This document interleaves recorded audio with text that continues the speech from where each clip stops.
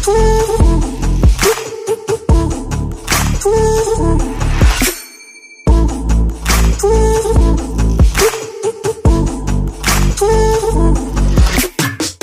going on, everybody? Welcome to the A2B series podcast. I'm your host, Isaiah, Studevant, CEO of Evron, and I'm here with my great co-founder and guest CEO, Chalique Sebron. Go ahead and introduce yourself, Chalique. Yeah, so as you know, the A2B podcast, we kind of focus on startups and marketing, and we talk to founders and CMOs and everybody in the startup space.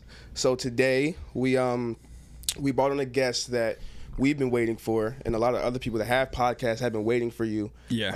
I have a list of names, actually.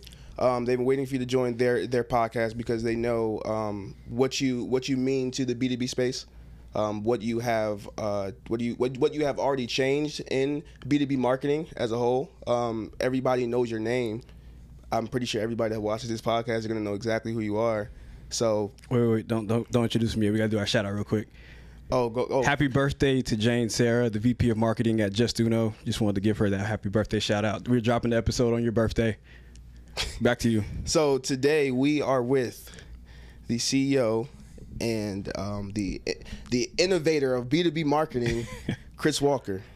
How you doing, Chris? What's up, guys? Great to be here. For sure. Good to be with you. So I know we're not going to be able to give you the best introductions, but if they don't already know who you are, who is Chris Walker? What's up, everyone? My name's Chris Walker. I'm the CEO and founder of a company called Refine Labs. I've been a B2B marketer for more than a decade now. I've also been just a B2B professional for a really long time in product management, engineering, operations, manufacturing, demand gen, sales, and I've been able over the past 10 years to see this crazy shift in how B2B buyers buy and not being matched with how companies shift how they that overall go to market. And so I've noticed that trend. I started seeing it in the early 2010s. I started to bet my career on demand gen specifically and how you drive revenue with marketing in 2016. That move has obviously paid off for me quite a bit. And I started my company in 2019 off that core insight after seeing the same pattern at B2B companies over and over. And since then, I've been able to scale my company quite a bit. On the back of LinkedIn content, a really strong point of view, innovating on things like attribution, marketing KPIs, sales and marketing alignment, even down at the tactical level, like how to run Facebook ads, what are the best way to run LinkedIn ads. And so I spent a lot of time basically just innovating. I feel like in B2B companies, a lot of marketers get handcuffed by companies to do certain things that have been accepted by executives, like build trade show booths and get leads with content syndication and do stuff like that. And I've just challenged the way that we do things and trying to push this profession forward by basically looking at what's already happened in B2C and then being able to translate how we're going to be able to use those things that have proven based on human behavior in B2C and make them work in B2B. So I want to know, and the audience is going to want to know. Let's start back to young Chris, right? What was your first role in marketing? How did you get started in marketing? Did you go to school for it? You kind of just got into it? I didn't go to school for it. I studied electrical computer engineering in college. And the first time I worked in marketing was in 2013 for a company called Volk Optical. They sold optical medical devices to ophthalmologists and optometrists. And that was really an upstream marketing role, working on new product launches. What product are we going to develop? How are we going to position it? What should the website copy look like?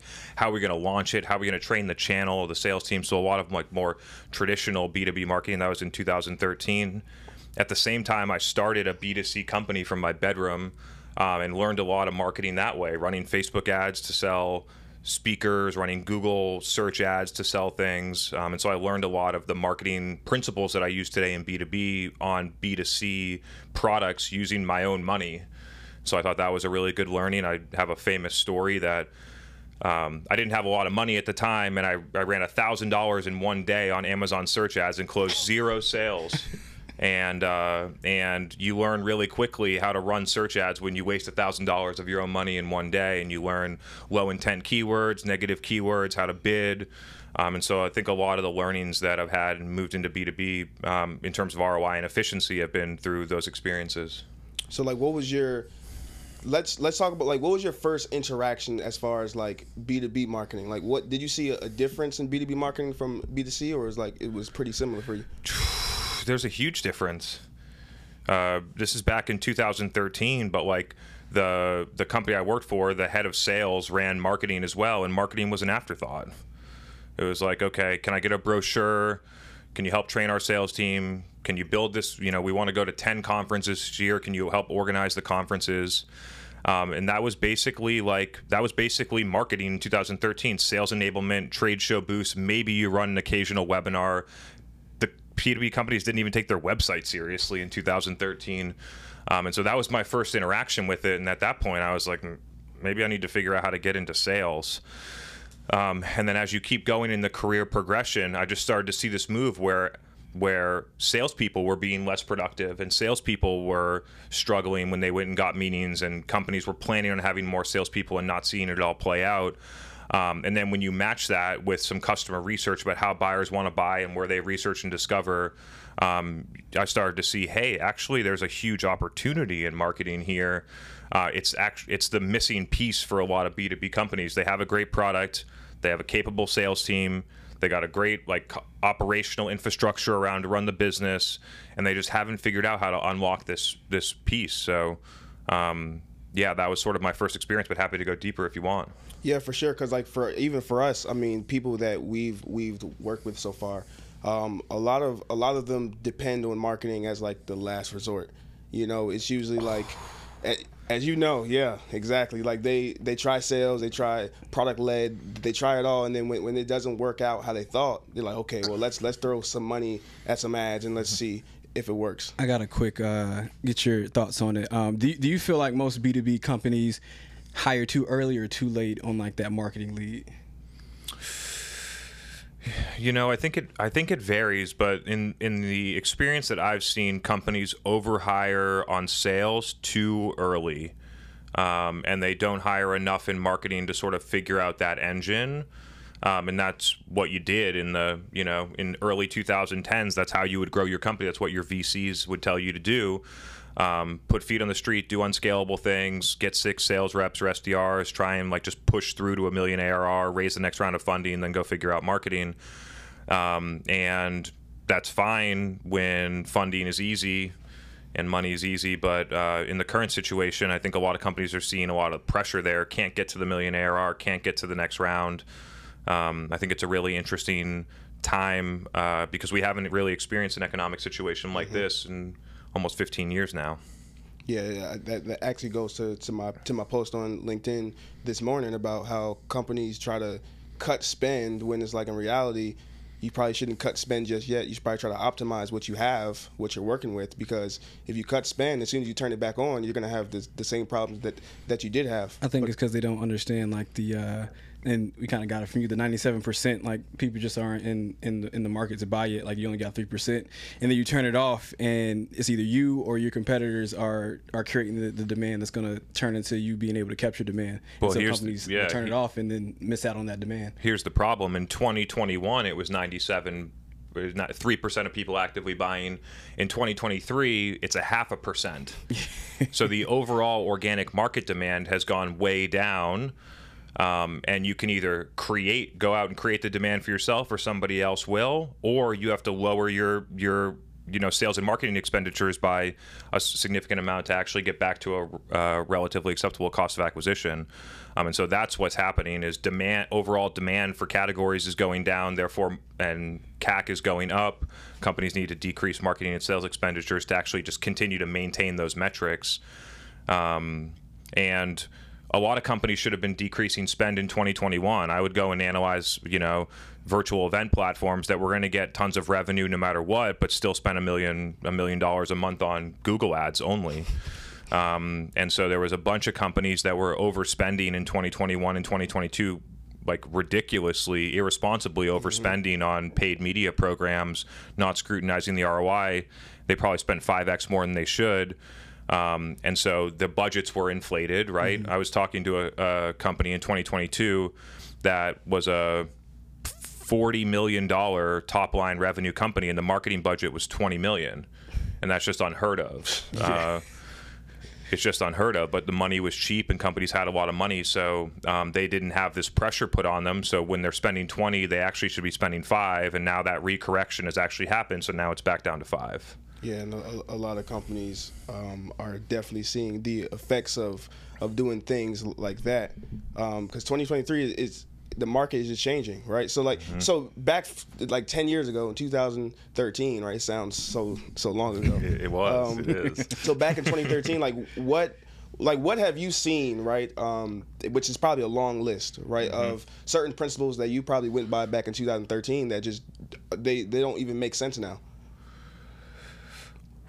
I mean, like a lot of companies would build their revenue plan based on a reverse sales headcount model. A lot of companies still do that today. We want to end the year at this much revenue, so therefore we need to close this much net new, this much expansion. We're going to have this much renewal. Therefore, for this much net new, we need 8 sales reps to be working 40 deals. So I guess we need to hire 6 more sales reps to hit our plan this year.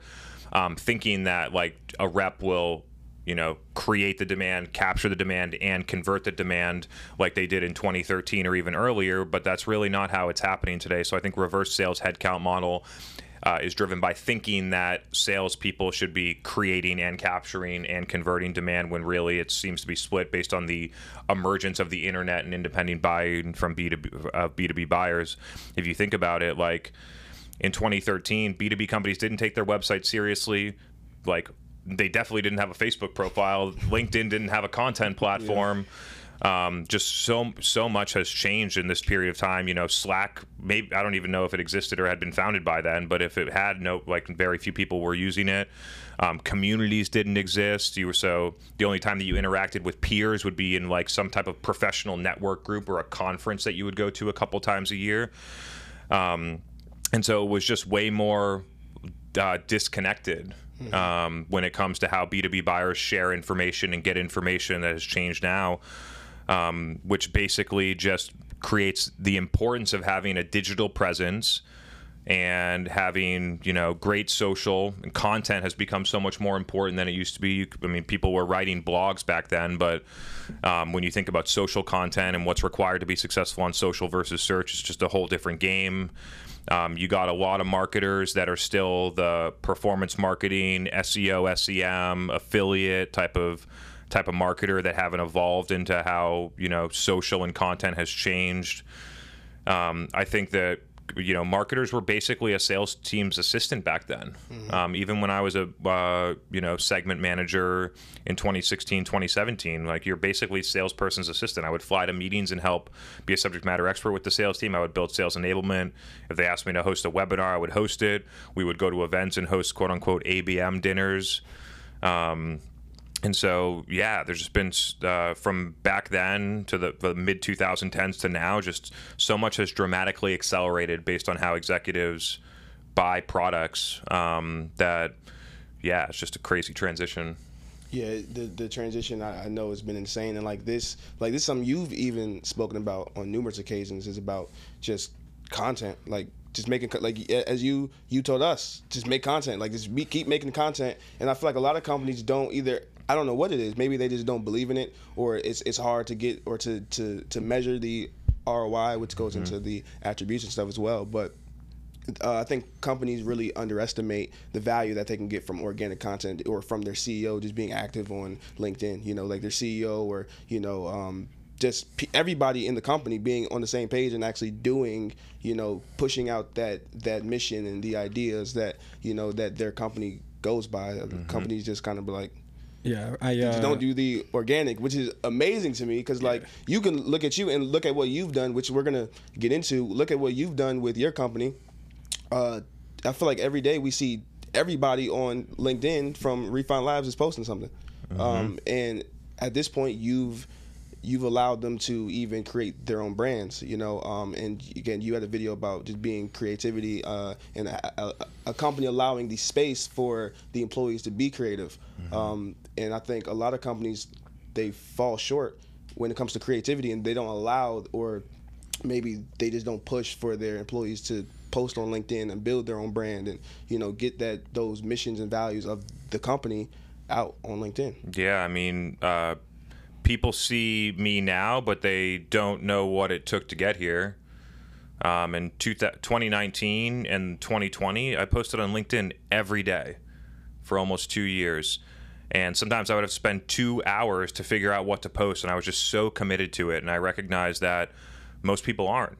Most people aren't. It was core to the strategy, and I had no money. VCs weren't funding me. I wasn't able to get any debt from a bank. I didn't have some rich parent that was feeding me money to grow my business. When I started my company, I had $3,000 in the bank. And so I didn't have any money. And so when you don't have any money, you got to be smarter. You got to do things that are innovative, and you got to work fucking hard. And so that's what happened. And so people see me and say, oh, like we should do something like that. But when you actually get into doing it, just like if you wanted to go to the gym twice a day, every day, and get really fit, most people will fall off within the first 15 to 30 days. And that's what separates for the people that are committed to it, and you keep doing it. You get better. You get better at explaining things. You get better at communicating. You get better with your hands and your mannerisms. You start to learn about like, hey, when I said it that way, it really resonated. When I said this thing, it really made a lot of sense to people. I could see heads nodding, and you just learn. It's like practice. And so it's a craft that I've taken really seriously. A lot of people see me as someone that they could model their content against, and for anyone that wants to, I hope you do, because the whole playbook's out there. It's not easy to execute, but it's very straightforward to know what to execute. And it's just, yeah, so happy to go deeper into like the grind to actually get here, because, and I feel like every creator goes through this. You look like an overnight success, but it's never like that. Yeah, I agree there. Like going back to the kind of like the debate on, not even a debate, but the mindset shift that is going to take, it may take several months or a quarter or 2 quarters for your content to start picking up or start doing anything. And I seen Mark Roberge from HubSpot, they did a study and they were talking about most of their leads that came in a given month came from content created 3 months ago. And like companies, so a question I have for you is like, if you were to talk into the marketing leads at B2B companies, and they're having to balance the debate or the challenge of, hey, I understand demand. I've been following Chris Walker and Refine. I've been following demand gen playbook. This is what I believe in, but at my company, we're still stuck to lead gen things and things that aren't scalable, and because the company wants things and tangible, results a week from now, 2 weeks from now. So how would you, speak to a VP of marketing or a marketing lead on how to navigate a scenario like that? By changing the core KPI that you evaluate success from number of leads that you get to the amount of pipeline that you create, and qualified pipeline that your sales teams wins at 25%, I think is a great definition. When you shift the bar to that, what you find is that a lot of the marketing garbage that companies do will get leads, will get SQLs, will book meetings, but will not create qualified pipeline. The reason is because the buyer doesn't actually want to buy that much. And so they can get someone into a meeting, they can give away gift cards, they can run lead gen and do their automated outreach follow-ups or anything that they're doing. But when you move the bar and you say, okay, our marketing is going to optimize for qualified pipeline that our sales team wins at greater than 25% so that we're aligned against sales team outcomes. We know that what we're going to be driving is going to hit our revenue targets, and we shift that, you'll identify all these different things that are filled with waste. And then when you actually look deep into the waste, what you'll find is that it's all driven by the intent of the buyer. And then you could look, and I think some of the question could evolve into like the difference between balancing the short term and the long term. And the key on the short term is like, I need to be capturing demand for people that are looking to buy what we sell, not trying to get a lead from a company that has the right title and profile that doesn't want to buy. And so then you lean into review sites, you lean into like affiliate blogs, SEO, high intent SEO, SEM, conversion rate optimization, putting a calendar link on your website when they book a demo so they can book a meeting directly with your sales team, increase the percentage of meetings sat by like 50%. And there's so many opportunities to focus on the short-term things that actually drive results, not the short-term things that pump up leads. I agree there. And like, to pinpoint like where you're talking about with like getting a calendar so that they can like book a lead right away. Like one thing we talk about often is the lead handoff process is pretty bad in B2B. It's usually the timing's off. They haven't, have enough criteria. They don't have enough intent signals, but yet because they're trying to hit like a lead quota on volume, they hand it off to sales, and then sales, here comes the debate, here comes the war between marketing and sales. Of sales saying, hey, you guys are giving us, crappy leads. Marketing's like, hey, we hit our lead quota. So where we try to think about it is, can you quantify like the low intent signals? How do you handle that on a sales process? And of course the high intent, like pipeline is I don't think you should mesh your pipeline with low and high intent. There should be two separate pipelines. And then buyer journey is different. Yeah, it's totally different. We talk about it often. Messaging, when like you're passing off a lead, messaging between marketing and sales, it should be the same. A customer shouldn't talk to or see some ad. They see a specific offer that they may like, and then when they hop on the phone with sales doesn't even know about it. Yeah, how you handle somebody in SMBs is very different from how you handle enterprise. Like if they're in problem, like if they're just trying to research the problem that they even have, or they're not even aware of it at the SMB level, it might be different for enterprise. Like you might can get them if they're like looking for a solution, or like how you engage them and when you engage them is more important than you engaging them overall. Like the timing is everything. Yeah, I mean you'll see companies have enterprise in the SMB. You know what I'm saying? Like that just doesn't make sense. The buyer's journey is totally different. You should be you should be treating enterprise differently than you would, and like, you know what I'm saying? Because it doesn't make sense. It's part buyer experience, but it also part like business planning and forecasting. Like sales velocity is going to be different, ACV is going to be different, win rates are going to be different, sales cycles are going to be different between your segments, SMB, enterprise, strategic, but also between low intent lead gen, demo requests or declared intent conversions, outbound events, ABM, intent-driven outbound, all those different things are going to have different dynamics, and being able to look underneath the hood and say, okay, like this is the place where we have the best sales velocity. This is the place that we want to scale. A lot of companies just look at pipeline and they say, oh, our outbound's driving the most pipeline. Let's scale that, even though we win our outbound meetings at 6%. And so, there's so many like underlying details as to why to look at it this way. It's weird when I look at this, I think about it as a manufacturing facility. We got to manufacture a bunch of widgets. We got to have to optimize the process. And so if you just bucket it all into one, it's really difficult to understand what's actually happening, where we should focus, what we need to optimize. And so I think breaking it out into logical points that are based on the firmographic fit of the customer and the intent of the customer, and looking at those in two different ways allows us to make better decisions about where to optimize and invest. Yeah, I think that's kind of where we even start the topic of attribution in itself. Like so when do you think, right, that companies should even survey, incoming leads? Because I know you talk a lot about the self attribution, and still a lot of companies don't do it. A majority of companies still don't do it. That's correct, and they rely on touchpoint-based digital attribution that doesn't effectively measure social media programs, communities, content platforms like Apple or Spotify or YouTube, third-party events that they host they don't get their lead list from to check it, internal communication channels like email or Slack, general word of mouth between peers, whether that's text messages, phone calls, in-person word of mouth. All those things aren't being properly measured by touchpoint-based attribution, therefore not being quantified or seen by B2B companies. I think it's a big miss. And if you just go out and ask customers, how'd you hear about us? Where do you research and discover and learn? This is where I figured this out in 2017, just because I was in the field with our sales team and started to ask people, and we started to run Facebook ads, and a bunch of people kept saying, we keep seeing your Facebook ads.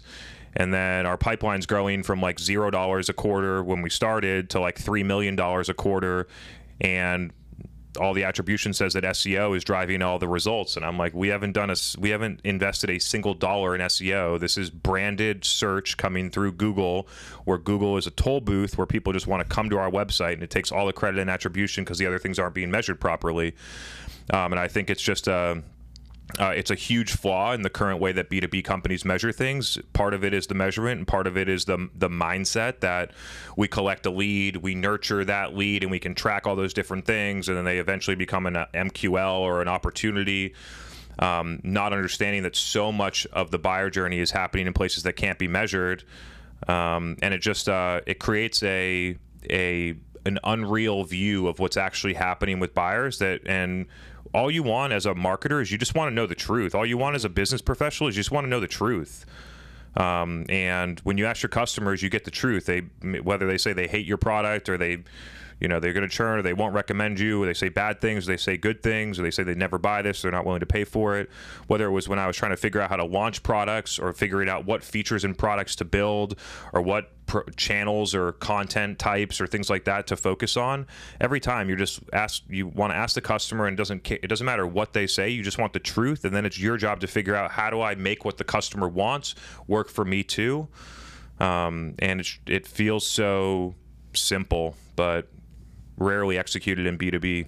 Yeah, I think that idea of attribution is so important to CMOs, because they say the highest, title in the C-suite that gets the most turnover is the marketing leader. And I think it comes from the basis that they don't have enough confidence in the program that they're presenting. Like they're usually the position with the least amount of like authority or pull within the C-suite, and usually it's because they'll like you said, like you guys were on the Facebook ads, and the Facebook ads was the thing creating pipeline and revenue, but the attribution was reporting it to SEO.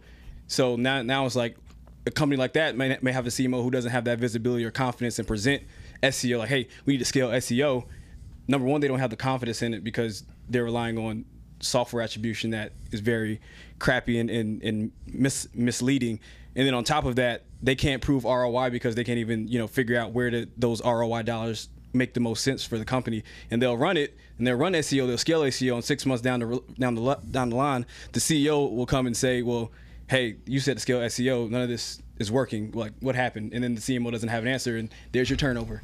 Yeah, I think people fail to understand that somebody can see your ad on Facebook or LinkedIn and not interact with it, and then search your company name 2-3 months later. That, even for us, that happened to us when we started our content journey. We're uploading every day on LinkedIn. No engagement. The impressions, very little. And then one day we get a meeting booked for us. Somebody put it in through the website, and it's a $1 billion company. And because if you remember when we seen it, we didn't even believe it. We're like, okay, somebody's obviously playing with us, and then we hopped on the call. It was real, and we're like, okay, well, like, what made you book a call with us? Like we were. It was like, oh, well, I seen a video last month on LinkedIn. You were talking about such and such.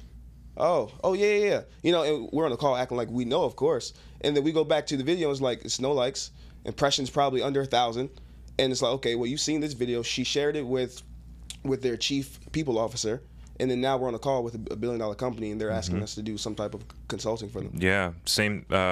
I saw this effect happen in 2015, 2016 at one of the B2C companies I owned and operated, where on Saturday mornings, that was like the time where I could run ads and be like fully dedicated to the ads.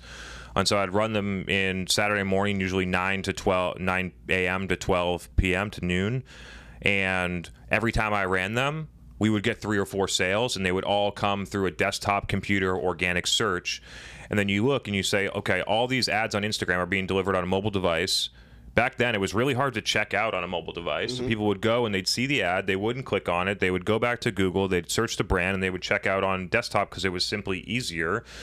And you see the flaws in digital attribution straight away, whether it's B2B or B2C, it doesn't matter. Just these technologies don't properly measure the impact specifically of social media, but also all the other places that I mentioned.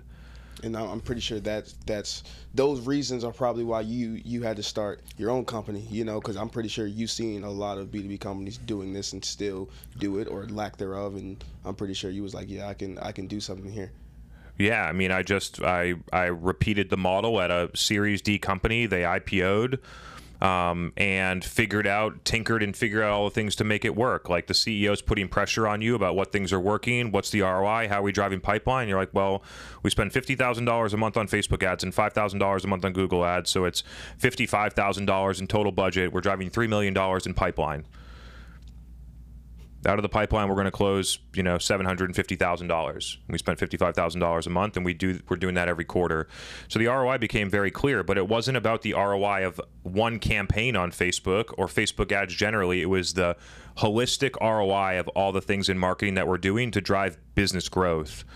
And so I think it's a really interesting switch in the mindset that it's a marketer's job to understand what's working and what's not so that you can tune the dials and pull the levers and things like that. But when it comes to the executive team and the board, they just want to know what are the outcomes that you're driving and what is the ROI. And if we wanted to put more money in it, where would you put the money? And so I think that like if you have slides about attribution inside of your board deck, you're making a big mistake. Those things should happen at the marketing level only, in my view. And what should matter for executives and the board is like, are we driving results? What's working? What's not? And what do we need to change? Definitely agree there. I'm going to switch to get your idea on it. So being that we're in this economic climate or whatever, that we're in recession, whatever you want to call it, it's not a good market.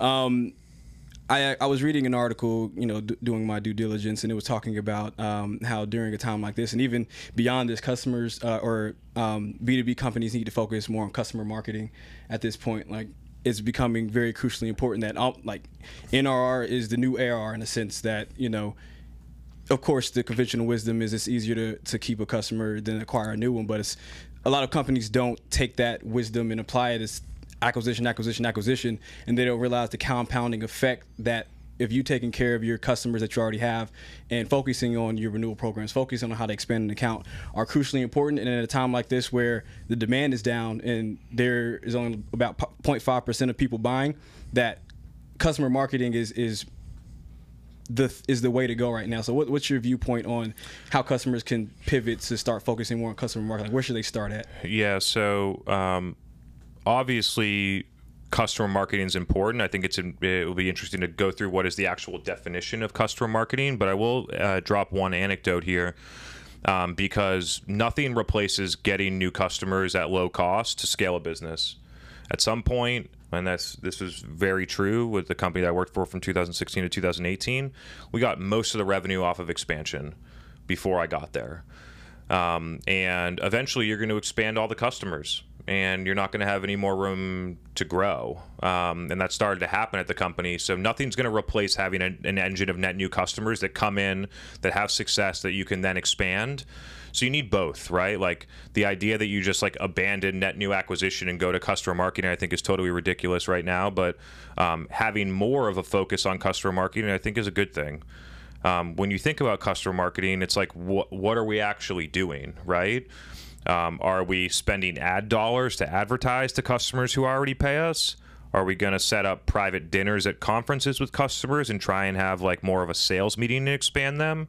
Are we going to do use case webinars all the time? Are we going to try and get a customer story and a case study with every single customer who's a certain size or a certain success level or certain usage? Like, what are the tactics underneath customer marketing is something that I'm really interested in defining. And then the second thing is like, how do you actually measure whether or not it's working? I think that they're like, whether you ran display ads to all your accounts through demand-based that they didn't see and made no impact, that would make no impact on net new business. It's not going to make any impact on current customers because people don't see those ads very often. But then those customers happen to expand because you have a great customer success team and you have a great sales team. And all of a sudden, marketing teams are over there saying, yeah, we're doing an awesome job expanding, doing customer marketing, expanding customers, and their shit isn't doing anything because other people are really responsible for making that stuff happen. That's where I get sort of iffy in customer marketing and swinging too far, is that like, yes, there's a lot to be done, but one, we need to be able to acquire net new customers, and that's the way that we're going to fuel growth long term. And two, we need to be able to understand what is actually working for customers, and touch point based attribution is not going to do it. So you're going to have to do qualitative customer interviews. You're going to have to do win-loss analysis. You're going to have self-reported attribution. There are a lot of other ways to measure things to know whether or not things are actually working. So when it comes to like you were saying, you probably shouldn't swing in either direction as far as giving marketing all the attribution for a successful customer marketing program. What's your perspective on, if on a high churn, like, do you think marketing should have some accountability in that? Like, maybe they're good at getting new acquisition, but these customers don't fit, like they're not a good product fit. The timeline just doesn't make sense for your product. Like, these customers just don't fit. We're driving pipeline there, we're getting new acquisition, but then once they onboard, they churn after 90 days because they're just not a good fit. Like, how much of that do you feel like is on marketing or customer success or on sales not qualifying them the right way? Probably a bad product. Yeah, I mean, like, if marketing's driving bad leads, they're not going to close. Pure and simple. And so I think, like, the responsibility of setting up the expectations and a successful customer and qualifying the customer that's going to be successful is truly a sales responsibility and a sales-led motion. Different if you're product-led and things like that. But let's just go sales-led. I think it's a sales responsibility.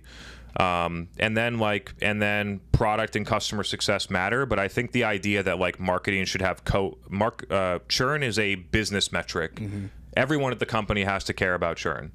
But to put, like, it as a scorecard on the marketing KPI, I think is misguided. I think that they have very little influence over it.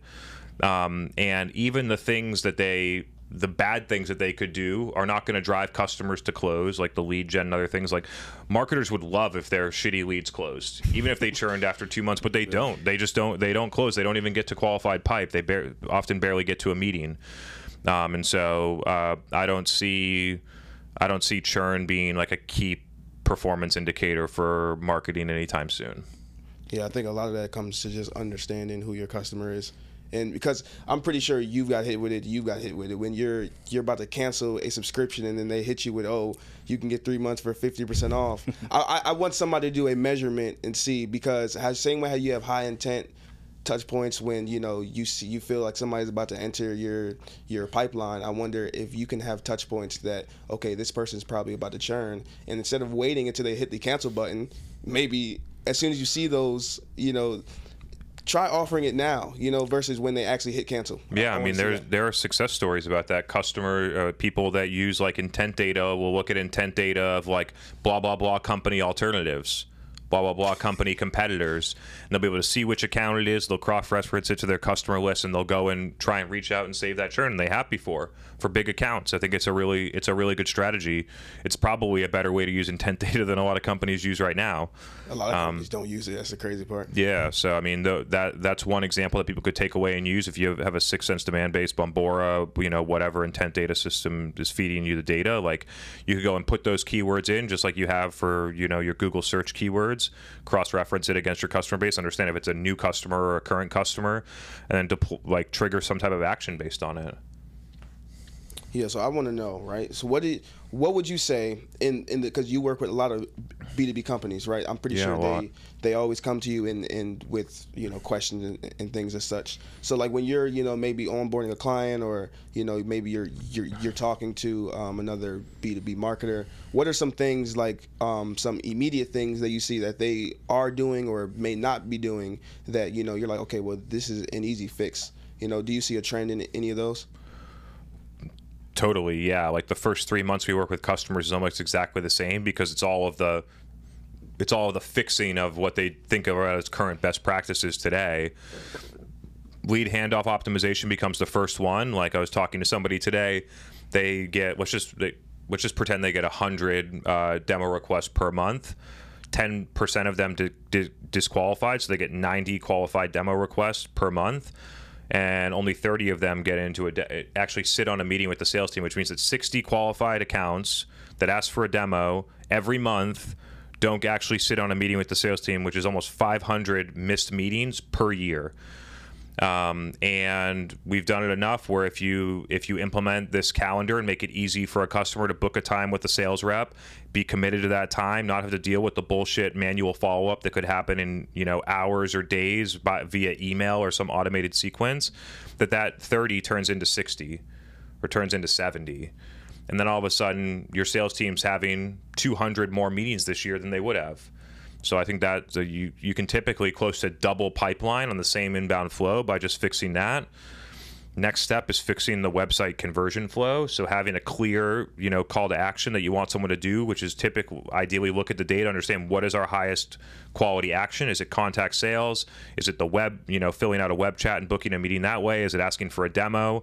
What is that high action? Put it in the top right-hand corner. Make that page on the form super, easy to consume, social proof. There's a lot of conversion rate optimization tactics that you can use. Improve the amount of people that come to your website that fill out that form from 1% to 1.2%, and you get major gains and lifts. Fixing Google SEM becomes the next one, because companies overspend there and they waste a lot of money there. The typical playbook is to run Google ads, run it into a squeeze landing page. So you go onto the landing page, there's no way out. It's like an Optimizely or some type of page. There's no way out. You either fill out the form for the ebook, or you get kicked out and you leave. So fixing that to focus on high intent keywords and modifiers like pricing, software, platform, vendor. So search terms with that, focusing on those keywords and trying to optimize to have them ask for a demo because they clearly have intent to buy based on the search query. Those end up being the first easy moves. And then the next stuff is cutting out all the waste. Where's all the spend going to typically high volume lead gen programs that aren't converting into meetings at a rate that makes sense, which is typically paid social lead gen, content syndication, some high volume affiliates, although some affiliates like G2 and Capterra can be pretty good. And then there you go. Over the next 2 to 3 months, you do those things well, you're getting significantly more pipeline without spending an extra dollar. Ladies and gentlemen, this is free. He just gave that away for free. And I'm pretty sure launching of the Vault. If you want to give a quick explanation of what that is for those that don't know. Yeah. We launched the Vault. It is a research and information product that B2B marketers can use. We basically have worked with more than 250 B2B companies, primarily SaaS companies, but also in other industries. And through working with that many companies at scale, we see patterns way faster. We develop playbooks way better. We see what things work across industries and buyers and what things don't and what's specific to a certain company.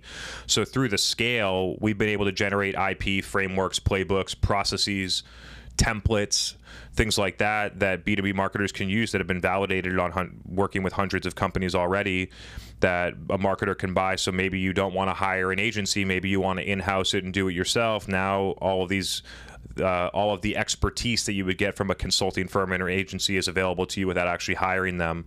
There is a trend where more companies, especially B2B companies, it's weird, B2C companies don't think like this at all, but B2B companies do.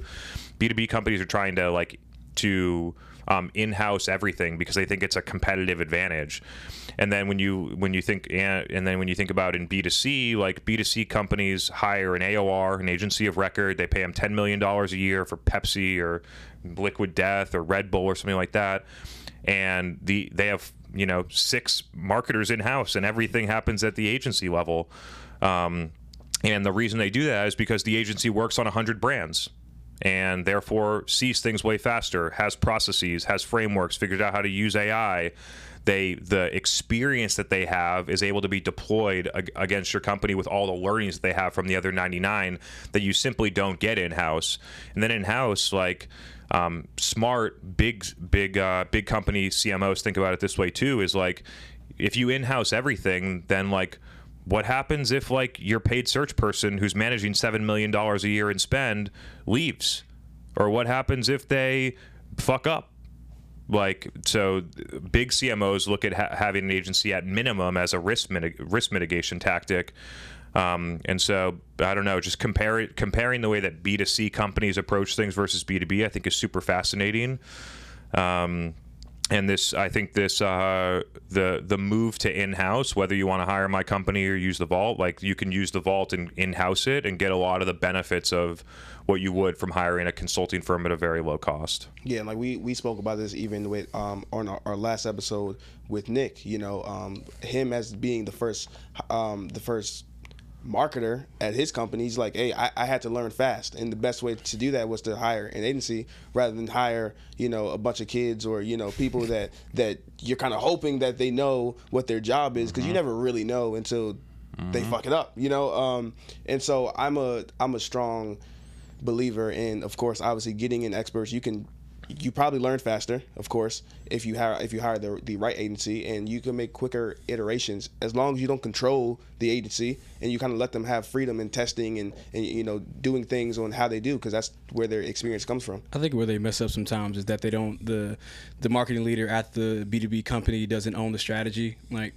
a lot of times the agency should come in on the tactical level and then of course help with some of the strategic work. But if the marketing lead has no clear direction or no contextual like relevance to the company, then you're going to bring an agency in. The agency's going to sometimes, like, it works in a lot of cases, it works, but there may be times where it doesn't work. Like, the agency may have a very specific idea of how to grow the company, how to grow the marketing department, but it just doesn't fit the context of the company. And because the CMO or the marketing leader doesn't have any context or any foundational like basis of how to grow the company, then it just doesn't work out. So it's all about philosophy. Yeah. I mean, even as an agency, like even us, and I'm pretty sure you as well, you have to match with a client or a potential client that has the same philosophy as you, because it's hard. It's hard, especially when you're reaching out to people. But it's hard to find some type of synergy when it's like you and the company, you don't even have the same philosophy. I'm looking long term. You're thinking short term. You want leads. I want to do demand gen.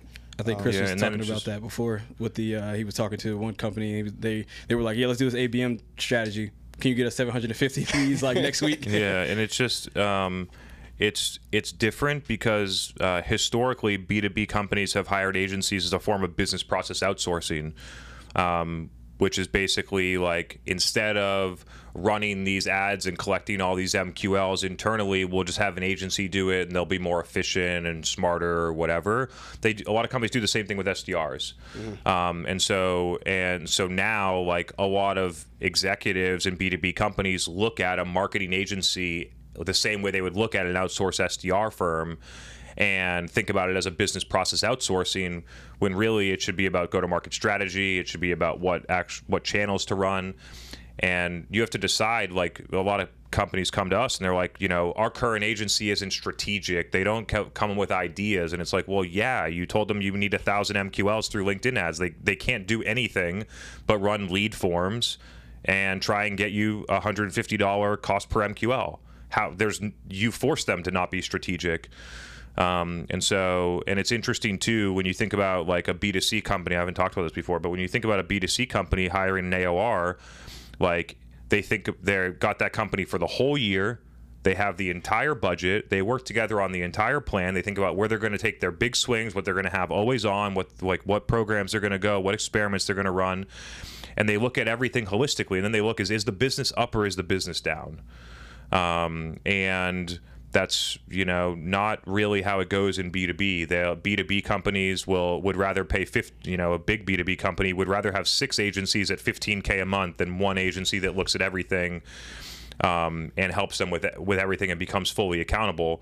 So they spend $27K over here on SEO and SEM.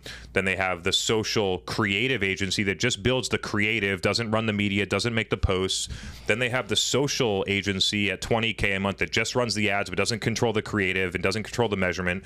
Then they got the RevOps agency that's trying to dictate the measurement and build the plumbing.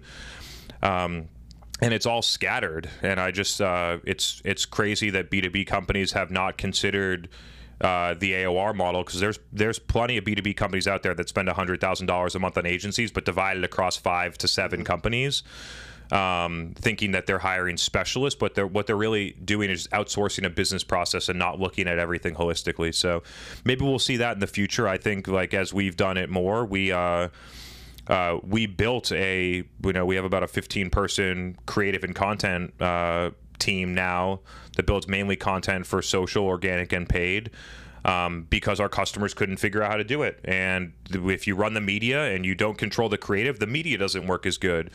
And if you don't build the creative and then you run the media and then you try to provide feedback to a different agency or an internal team about what they should change, it doesn't work. And so we built the whole thing holistically, where we help the company with the measurement, we build all the content and creative, we actually run the media, and that allows us to be fully accountable to the outcomes. It also creates a really interesting feedback loop where you learn a lot faster. I think that more smart companies will look at consolidation. You're seeing consolidation in tech, right? People are getting rid of all their point solutions and consolidating on one thing. Why aren't they doing that in professional services too? I don't know. But I think that smart companies will consider something like that. One, for accountability, finding a strategic partner, and then being able to own multiple levers so you can actually take accountability to results. Yeah, because five different agencies, you can't really even pinpoint, who's at fault. If you have 5 people working on one campaign, the only one who's at fault is the business at that point. Mm-hmm. Yeah, if you only own one part of it, no agency can be accountable to business results. So I want to know with your philosophy, how did you? Because this is something like we're even fans of as business owners, right? How were you able to have that trickle all the way down, and everybody you hire, what it seems like, is always on the same page? Everybody at Refine Labs is on the same page. By having a strong point of view on the market, which then attracts talent that sees all of the problems that companies face right now because they work at a company and they see all the problems. So I think it really comes down, like, people look at, like, once you hire someone, how do you get them to post on LinkedIn? It happens way before that. It happens about who you're attracting into your company. And you attract people based on how you market your company. And so we've been able to attract people that see myself, Megan, Sam, other people at the company being really successful with their content on LinkedIn, and they say, I believe in those things. I see these problems. I want to do that too. And when they see the leadership doing it, and they see the leadership committed to it and doing it every day, then they feel empowered to go and do it themselves. We provide enablement, and there's other things to do. I don't want to discount that, but in reality, it comes down to the type of talent that you attract and how you attract them, and then how you act as leaders to set the tone for how we actually go to market. It's core to our business strat. LinkedIn has been core to our LinkedIn, or whatever you want to call it. LinkedIn, podcast, social media, all these different things has been core to the business growth strategy from day one. And it's not like that in most companies. And so most companies, have 1,000 employees and are trying to figure out how to build their social selling program. The culture doesn't support it. The people that came here didn't, think about that on the way in. The leadership doesn't do it every day, and they push it down as an initiative to, like, managers and directors and hope that it works. And it has to be executed from the top, and it has to be core to the business strategy to work. Yeah, that's, and it speaks volumes, because that's one thing, like, we love to talk about, is building the relationship with your client before they even become a client, which I'm pretty sure you have already. There's people that have never met you, and they'll be like, oh yeah, Chris, like, they'll talk about you like they know you, like they've met you, and when you ask them, they'll be like, nah, I haven't met him, but I watch all of his videos. But that helps create a relationship, especially when you have everybody at the company doing it, and, like, everybody at the company has the same message. They're talking about the same thing. You believe in the same thing. You're not just talking about it, and everybody speaks on it like they're experts. Mm-hmm. Thought leadership, and a lot of companies, they see it, but they fail to even be like, oh, you know what? Maybe I should do that. It's sad. It's sad. But I want to ask you, right? So what do you most, because this is a company you like you said, you started, you had $3,000 in your bank account. What are you most proud about Refine Labs? I think there's two things. The first thing is that when I set out to build this company, I always thought that I'm building future CMOs. That was 4 years ago. We're building the company that creates the future B2B SaaS marketing leaders, the most well-known, talented CMOs out there. And 4 years into the journey, we're starting to see that. Sam Keenley is a VP of marketing, going to be a CMO in the future. Allison Lohman has moved on and going to do VP of growth and going to be a CMO. MJ Peters has been another one. And so I'm pumped if someone wants to come and work in my company, add a bunch of value for 2 years, build up their personal brand, and then move on and go and chase their dream and be a CMO or a head of marketing somewhere. That feels amazing. And so watching people that view themselves as underdogs before they got here, that, hey, I was like a senior manager, I was super talented, nobody gave me a shot, I was buried in the org chart, the marketing team wasn't growing, whatever, they just didn't get their shot. And to come to my company for 2 years and learn a bunch of stuff and build their profile and then go on to be able to do what they wanted to do originally, and for myself and my company to be the bridge to allow that to do that, makes me so happy. It makes me super proud. So that's one thing. And then on a different level, like building the company to this size taught me that I was thinking too small. And has been able to expand my horizons about what's possible, not only in business, but in my personal life and how I approach things in the gym, in other endeavors.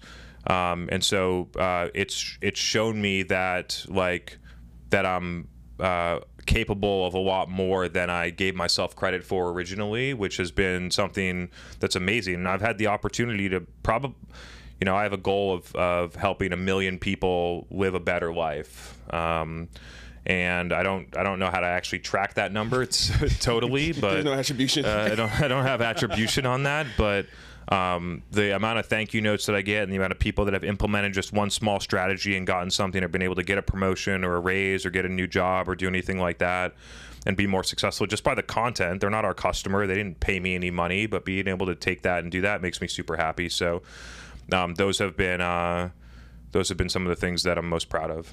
Perfect. So how we like to wrap up episodes, we like to give our audience some either some homework or some advice. So we're going to give advice this time. Let's talk to a CMO or VP of marketing at a anywhere between Series A and Series B company, and they're the first marketing hire and they're coming into chaos, whatever that may look like. What advice would you give them on how to navigate the first 90 days when they get in there? Step one, run an analysis and figure out where you're wasting money and cut it immediately and give the company back the money. Step two, go and talk to your best customer, 10 best customers, 10 worst customers, however you define best and worst, and understand what the differences are and try and figure out if there's a different way to segment or target or something like that. Then take those learnings, go out into the market for prospective customers or target accounts and go and talk to the decision makers there and learn a ton about your customers, and then come back and build a marketing strategy. Marketing is not about running ads or putting together a podcast or doing something like that. It's understanding your customers better than anybody else in the company, being able to act on the behalf of customers inside of decision making in executive meetings and things like that, and be able to shape the go-to-market strategy, the overall customer experience, how we segment and target, which then leads downstream to all the promotional things. And then step three is figure out how to drive revenue in the first quarter. I gave that roadmap before, so you have a roadmap if you want to go and rewind the podcast and go and listen to those things. There was 3 or 4 tactical steps that'll drive revenue fast, being able to do those things. And also figuring out if there are different ways to optimize the sales process. Are there ways to enable your sales team to close more pipeline that they already have? Customer stories, a better pitch deck, a better demo flow. And so at a Series A or Series B company, like those types of that type of groundwork helps a lot. You're not working at a Series D company that has that stuff dialed in yet. So like sales enablement and pipeline acceleration, analyze and stop wasting money, go and figure out, learn about customers better than anybody else, and figure out how to drive revenue in the first 90 days. Chris, where can our audience find you at? You can follow or connect with me on LinkedIn, Chris Walker 171, and also check out the Revenue Vitals podcast on Apple, Spotify, and other platforms. I would say YouTube as well. I feel like you have a lot of good content on YouTube. Yeah, I see your shorts every day, and I get happy. I look at the views versus like LinkedIn. I'd be like, oh, a lot of people are missing out on this. Yeah, they are. I feel like I'm getting. We're getting game for free on shorts. Yeah. Thanks for the plug, man. Yeah, for sure. I got to think about a little bit more about YouTube then. Appreciate it. For sure. Ladies and gentlemen, we just had Chris Walker on the podcast. Thank you, Chris. Hell yeah. Thanks, guys. For sure.